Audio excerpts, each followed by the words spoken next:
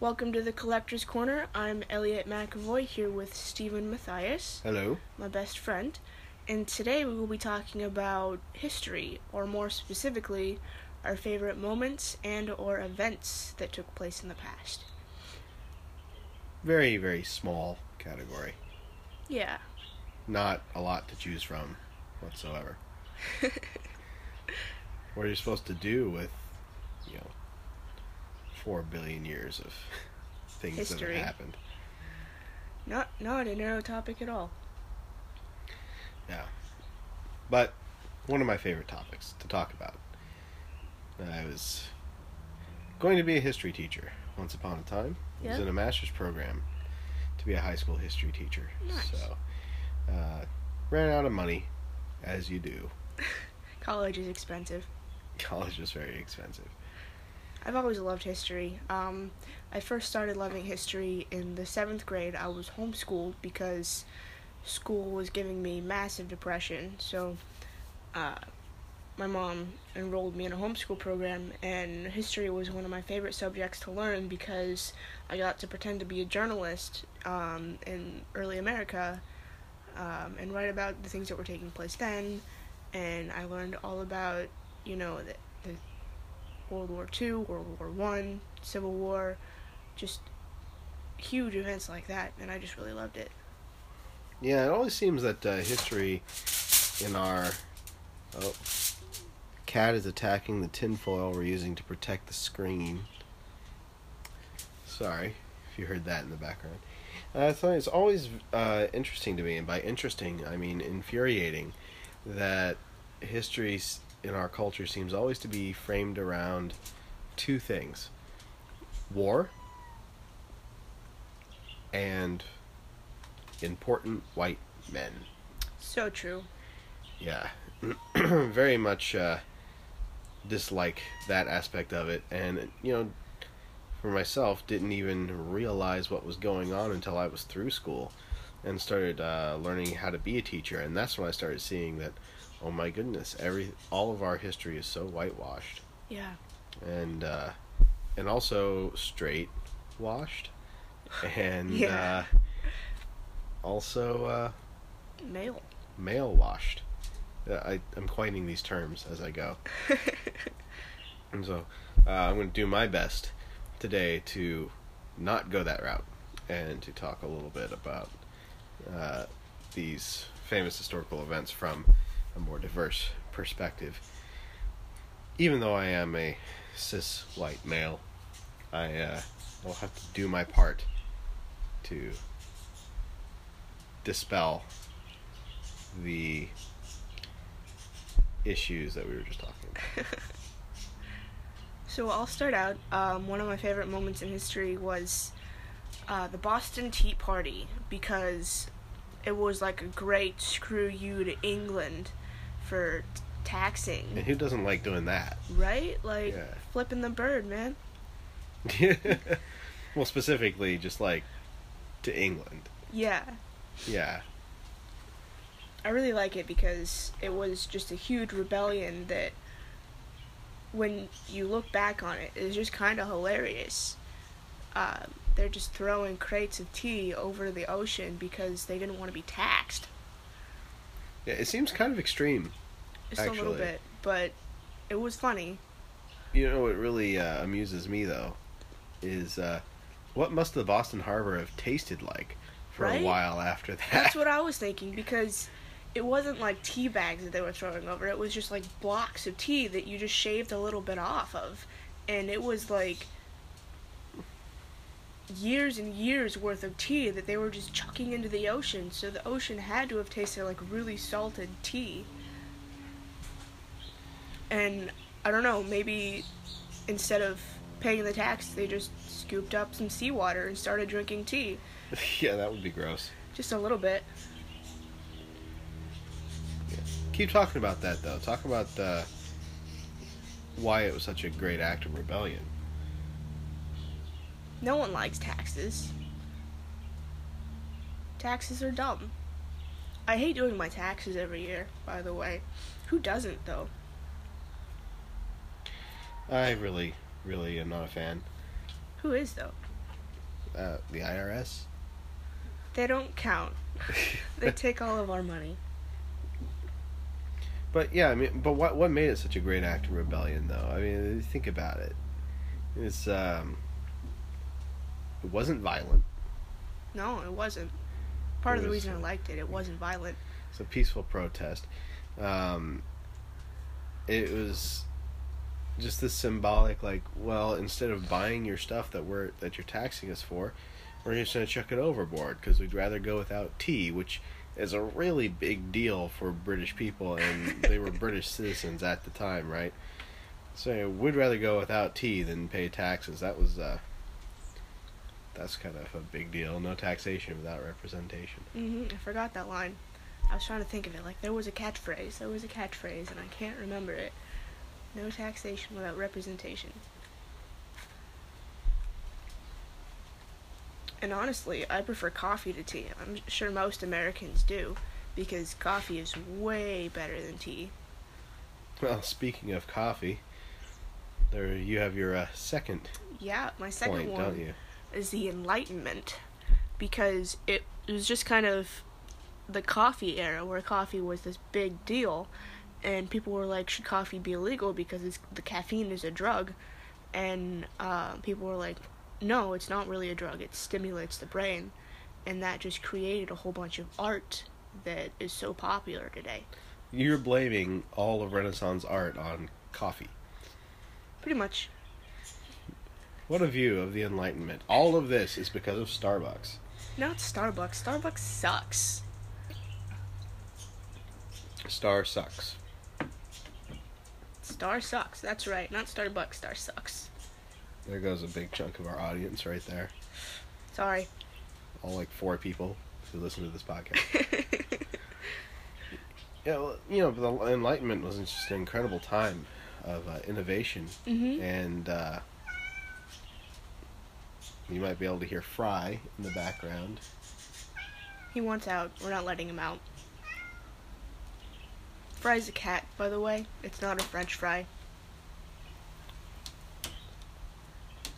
And he's climbing the screen. So, while I get the cat off the screen, Steven, will you talk about your fascination with World War II? I can talk about my fascination with the Enlightenment. Or that. That is what we were talking about. I think it's very interesting that the Enlightenment is really a product of people being able to be comfortable for the first time in hundreds of years.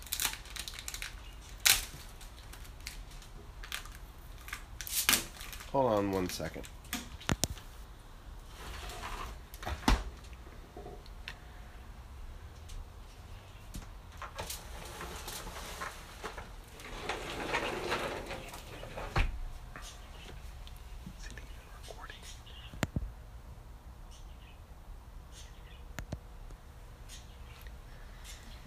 Sorry about that. Cats will be cats. I think that what's interesting about the Enlightenment is that it's a product of people being able to be comfortable for the first time in hundreds of years.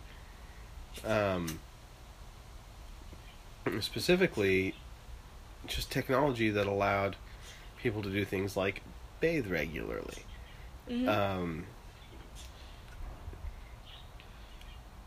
Certain technologies that have been gone for hundreds of years were coming back. You know, the Holy Roman Empire was descended from the original Roman Empire, but the Roman Empire crumbled around 550-ish BCE. Not BCE, sorry, CE, Common Era. It used to be AD, now it's CE. BCE, that's before the Common Era. Around 550 CE, the Roman Empire is in shambles. And then we have several hundred years where we know very little about what happened, and then we call those the Dark Ages. Yeah. And then starting around 900-ish, 1000 CE, we have the Middle Ages, which last for about four and a half centuries. Mhm. And then finally, by near the end of the 1400s, the Renaissance happens. And in the classical period, during the Roman Empire and before, there's technologies that we haven't. We're pretty sure they had technologies that we have not discovered yet. Discovered that they had. Yeah. Is what I mean. And when the Roman Empire fell, these technologies, irrigation techniques, things like that, fell into obscurity, and people essentially had to start over.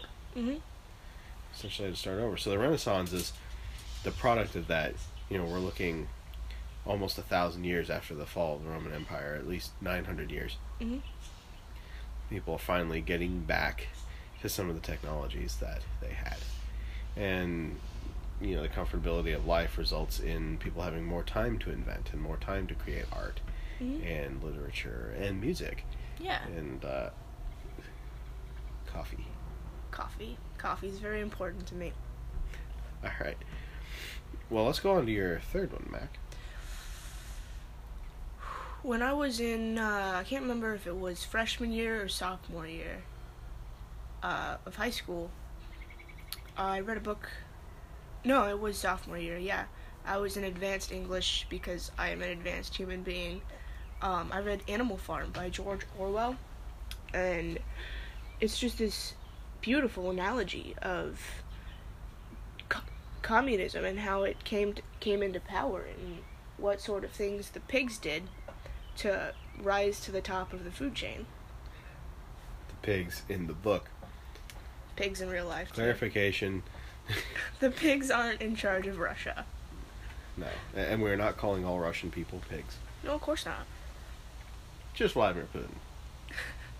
Just Putin. Yep, I'm going to be assassinated in my sleep for saying that. So, this whole idea of the dangers of communism that Animal Farm is putting out, do you think they're founded? I think they are. How so? Give me a few examples. Well, I mean, the whole idea is that everyone should be equal except for the people on the top. And it doesn't actually work. Like, the theory that everyone is equal is a good idea in theory, but when actually put into action, it doesn't work. Well, isn't everybody equal? I mean, that's the foundation of our Constitution. I mean, in theory, but it's not really how life works. Like, people still degrade other human beings, think they're less than human. White cis men have much more say in the world than, say, a black woman does. Okay, I see what you're saying, because what I was trying to get at is that regardless of the current power structure, people are supposed to be equal. Supposed to be, yeah. That we are equal, but there are people who take advantage of that, right? Absolutely. Yeah. I think what George Orwell was getting across with Animal Farm was simply that that age-old adage that power corrupts and absolute power corrupts absolutely. Mm-hmm. And the idea of this communist state where all of the animals had equal say was fated to crumble, because naturally there would always be someone who would seize power or want the power for themselves. Mm-hmm. And eventually that's exactly what happened in the Soviet Union. So, however, we see many things like that happen with different governments besides communism as well, which leads us into my favorite historical time periods. World War II. Yes, World War II, and specifically the Nazis' rise to power and the dangers of nationalism. there's a little thing, let me see if I can find it here, that really hammers it home for me. And I think I did share it myself on Facebook, so let me see if it's on my page. By the way, if you wanted to add him on Facebook, his name is Stephen Matthias. And I probably will not accept your friend request because it's very, because I'm very Particular? Private. However, if you're interested in my public persona, you're more than welcome to find my page, Stephen Matthias Guitarist, where I talk guitar and teaching and guitar teaching and things like that, and also Never Monday Band on Facebook. Yeah, it's the band we're in. It's a blues rock band. He's the leader of the band. Does all the writing, the singing. He's the lead guitarist. He's very good at it. Kind of wants to share the power, but no one will let him because he's such a great leader. Oh, thank you. You're welcome. Undeserved praise. Anyway, see if I can pull this up here. I'm trying to see who shared it earlier today. But it seems like I can't find it. Anyway, there's this Dangers of Fascism list. Can you remember what it said? I remember most of it, but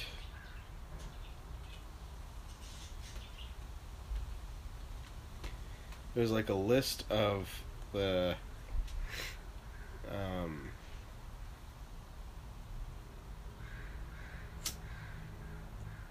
signs of fascism. Here we go. Early warning signs of fascism.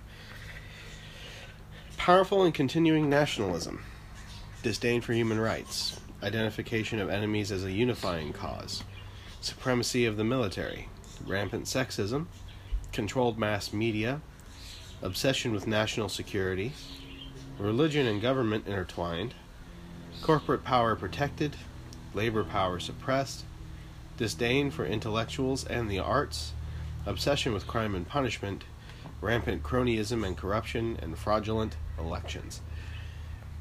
These things all hallmarks of fascism. Does that sound familiar to any of you? It sounds very familiar to me. Now, our audience is probably split half and half. Half of them are probably thinking, oh, Nazi Germany. And the other half are probably thinking, oh, America currently. And this is why I didn't want to talk specifically about World War II. I love World War II. My grandfather was, both of my grandfathers were in World War II. One on my mom's side was in the Navy. Mm-hmm. And the other one on my dad's side was in the artillery in Europe. And I've spent a lot of my free time, my entire life, learning about World War II and the rise of Nazism specifically.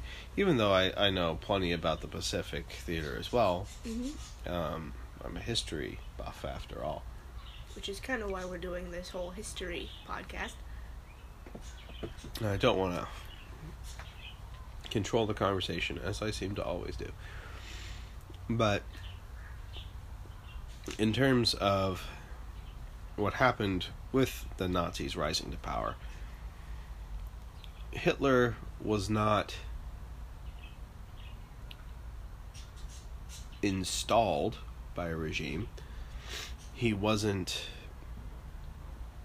this revolutionary who seized power in a government coup. He was elected. Mm-hmm.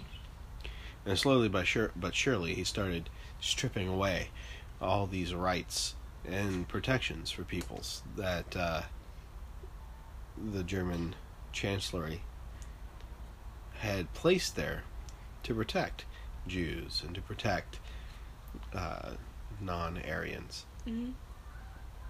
And slowly but surely you see what happened. Right now, we are in a very dangerous time in our country, and I know that you might have been coming to the Collector's Corner because the last episode was about TV shows, and the episode before that was about horror movies, and now you're getting a political discourse. Well, we've got you now. Right now in our country, something very scary is going on. Donald Trump ran on the same platform, almost exactly the same platform that Adolf Hitler campaigned on in Germany in the 20s and 30s. Almost exactly the same. Nationalism about how our country is terrible and needs to be made great again. Hitler had the same thing. Hitler blamed the Jews for Germany's economic troubles. Trump has blamed illegal immigrants, non-documented people, and Hispanic people. He's blamed them. Which is kind of offensive to me, personally. Oh yeah, you're like a quarter Hispanic. Yeah. So that's another thing he did. Now we're talking about detaining people without cause and doing cruel things like separating children from their families. The exact sort of thing that Hitler did. Just a couple days ago, Donald Trump signed an order that he said was designed to... Sorry if you hear that. Shh, it's my lighter. I'm smoking a cigar. He signed an order that's designed, he said, to end the practice of separating children from their families. But when you read that order much more closely, you'll see some really disturbing terminology there. For instance, he's talking about now detaining entire families, and the executive order itself was aimed at disrupting an Obama-era statute and repealing an Obama-era statute that didn't allow any sort of detention of non-documented persons and families longer than 20 days. He wants to make that detention indefinite in detention centers, essentially creating internment camps in this country for the first time since World War II, when Franklin Delano Roosevelt put Japanese Americans in internment camps. For the longest time, we've considered that one of the darkest parts of our history, next to slavery. Mm-hmm. And now we're about to do it again. What's even more dangerous than that is something I just saw on the news today, and it seems not as problematic, but it's, I believe, just as insidious. In fact, it's almost even more so.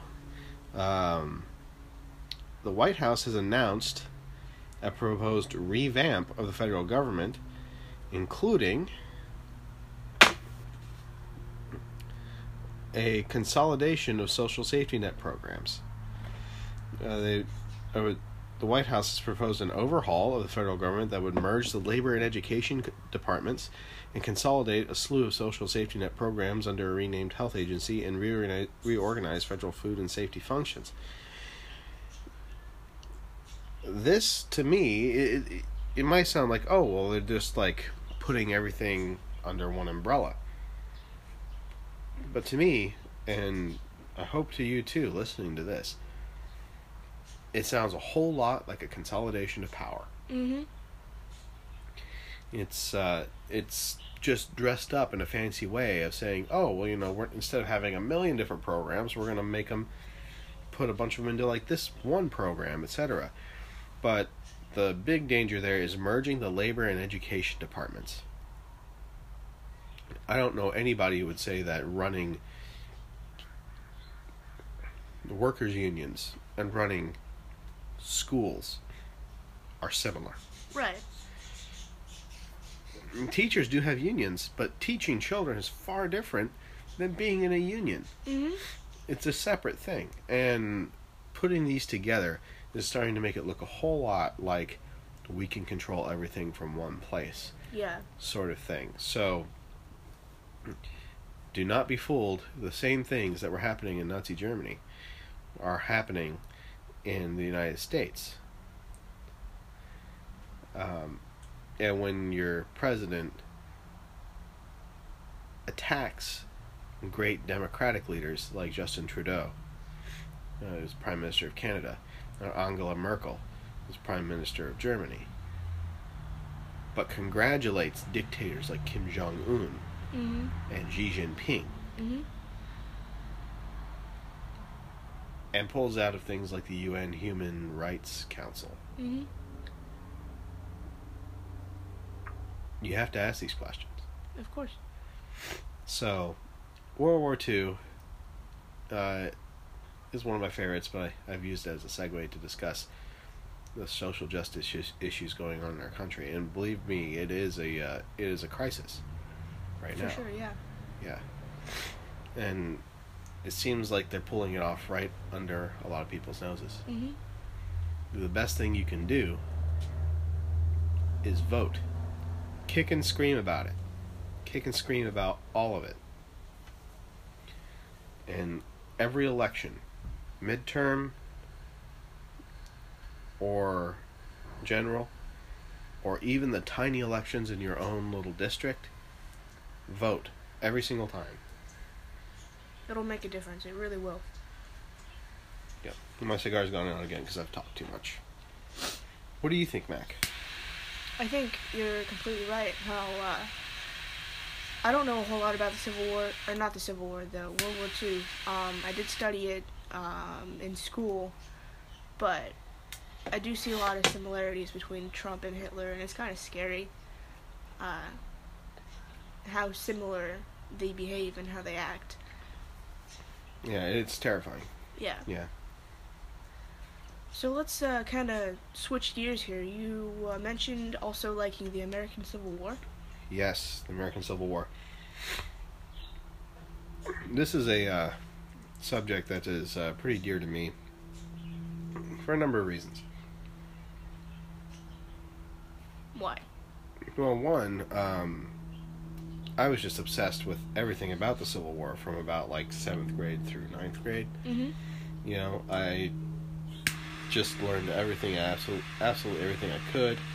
On family trips, I got my family to take me to famous Civil War battlefields because my family lives out east, my extended family, and so I would get to do road trips in the summers. We'd see famous battlefields and things like that. And I want to get this out of the way first. I am not a Southern sympathizer at all, and I am not a defender of slavery. I feel like I have to get that out of the way before I say that my parents are from Virginia and Kentucky specifically. So even though I have an attachment to the South in that way, I am also I'm very Washingtonian, and I am very much against the idea of slavery and all of the evil that it represented. That being said, let's discuss this rejection of slavery in the Civil War and the way the Civil War is presented. All right. You usually hear two seemingly conflicting viewpoints. One, from most reasonable people, you hear that the Civil War was about slavery. And the stopping of slavery. Yeah. On the other hand, people who are like good old boys from down south, yeah, they'll argue that the war was about states' rights. And the thing is, can I say this on this podcast? Yeah. That's horseshit. All right. What's that? Because anyone making that concept clearly does not understand what they're talking about. And that's why I'm going to go ahead and say yes. From the Southern point of view, the Civil War was about their state's rights. But it's not in the way that these people who argue that it wasn't about slavery. It's not in that same way. the biggest right they were fighting for was the right to own slaves. Mhm. And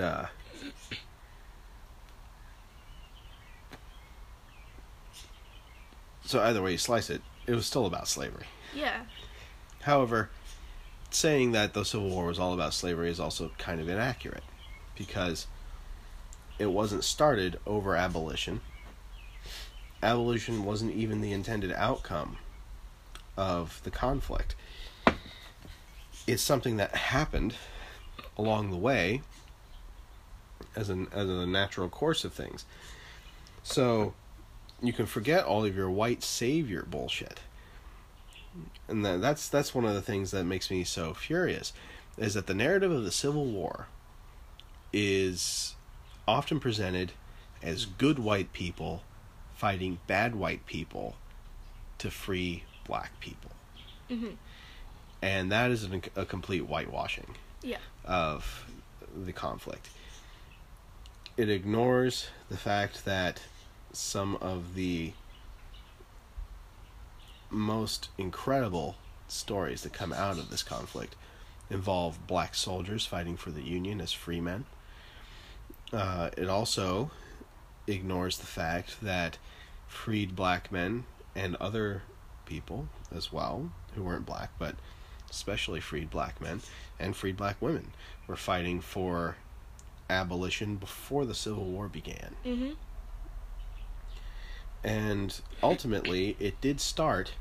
The secession of the South did start with the election of Abraham Lincoln, who, even though he wasn't a hardline abolitionist, he didn't believe in total abolition.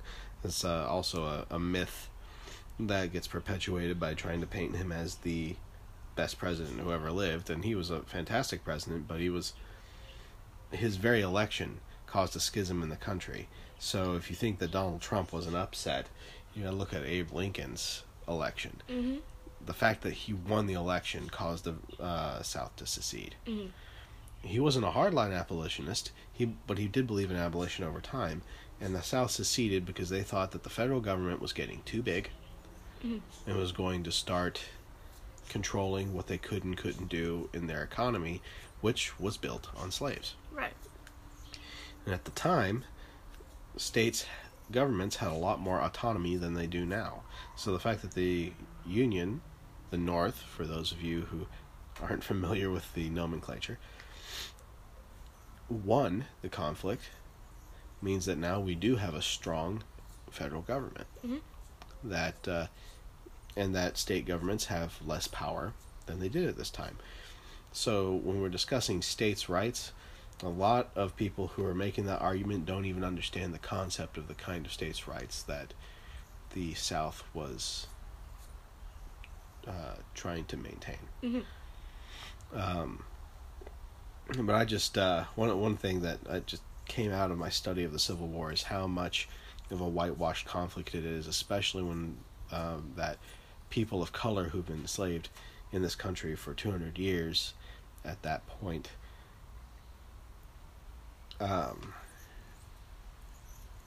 were the centerpiece of it, and we still get this problematic white savior Mhm. depiction of white men going off to free black men.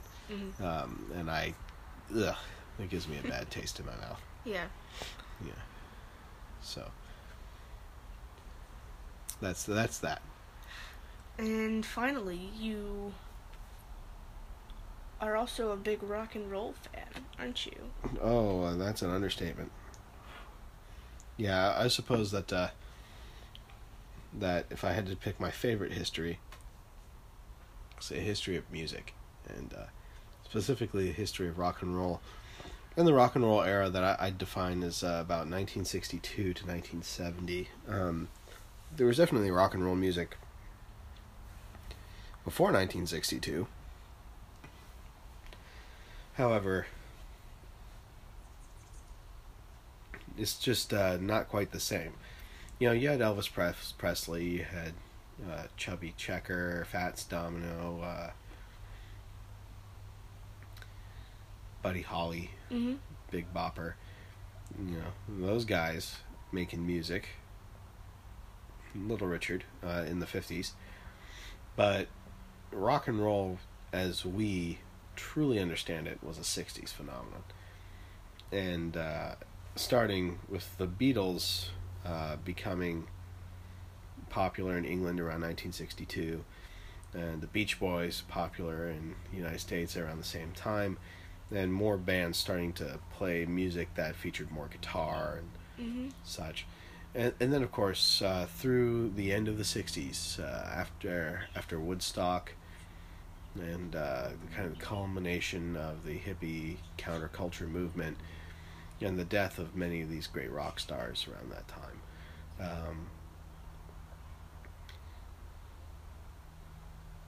For better or worse, some of the most iconic stars died really young. Probably one of my favorite bands of all time is The Doors, and Jim Morrison died at 27 in a bathtub in Paris in 1971, I do believe. Their last album released in 1970, L.A. Woman. Jimi Hendrix died around the same time, age 27. Janis Joplin died around the same time, age 27. At least it's the 27 club. And the entire culture there, I would definitely say, it'd be about 1962 to 1970. Some of my favorite music comes from that time, especially since we're a blues band, right? Yeah. Never Monday. Check us out, Never Monday Band at Never Monday Band on Facebook, Twitter, Instagram, and YouTube.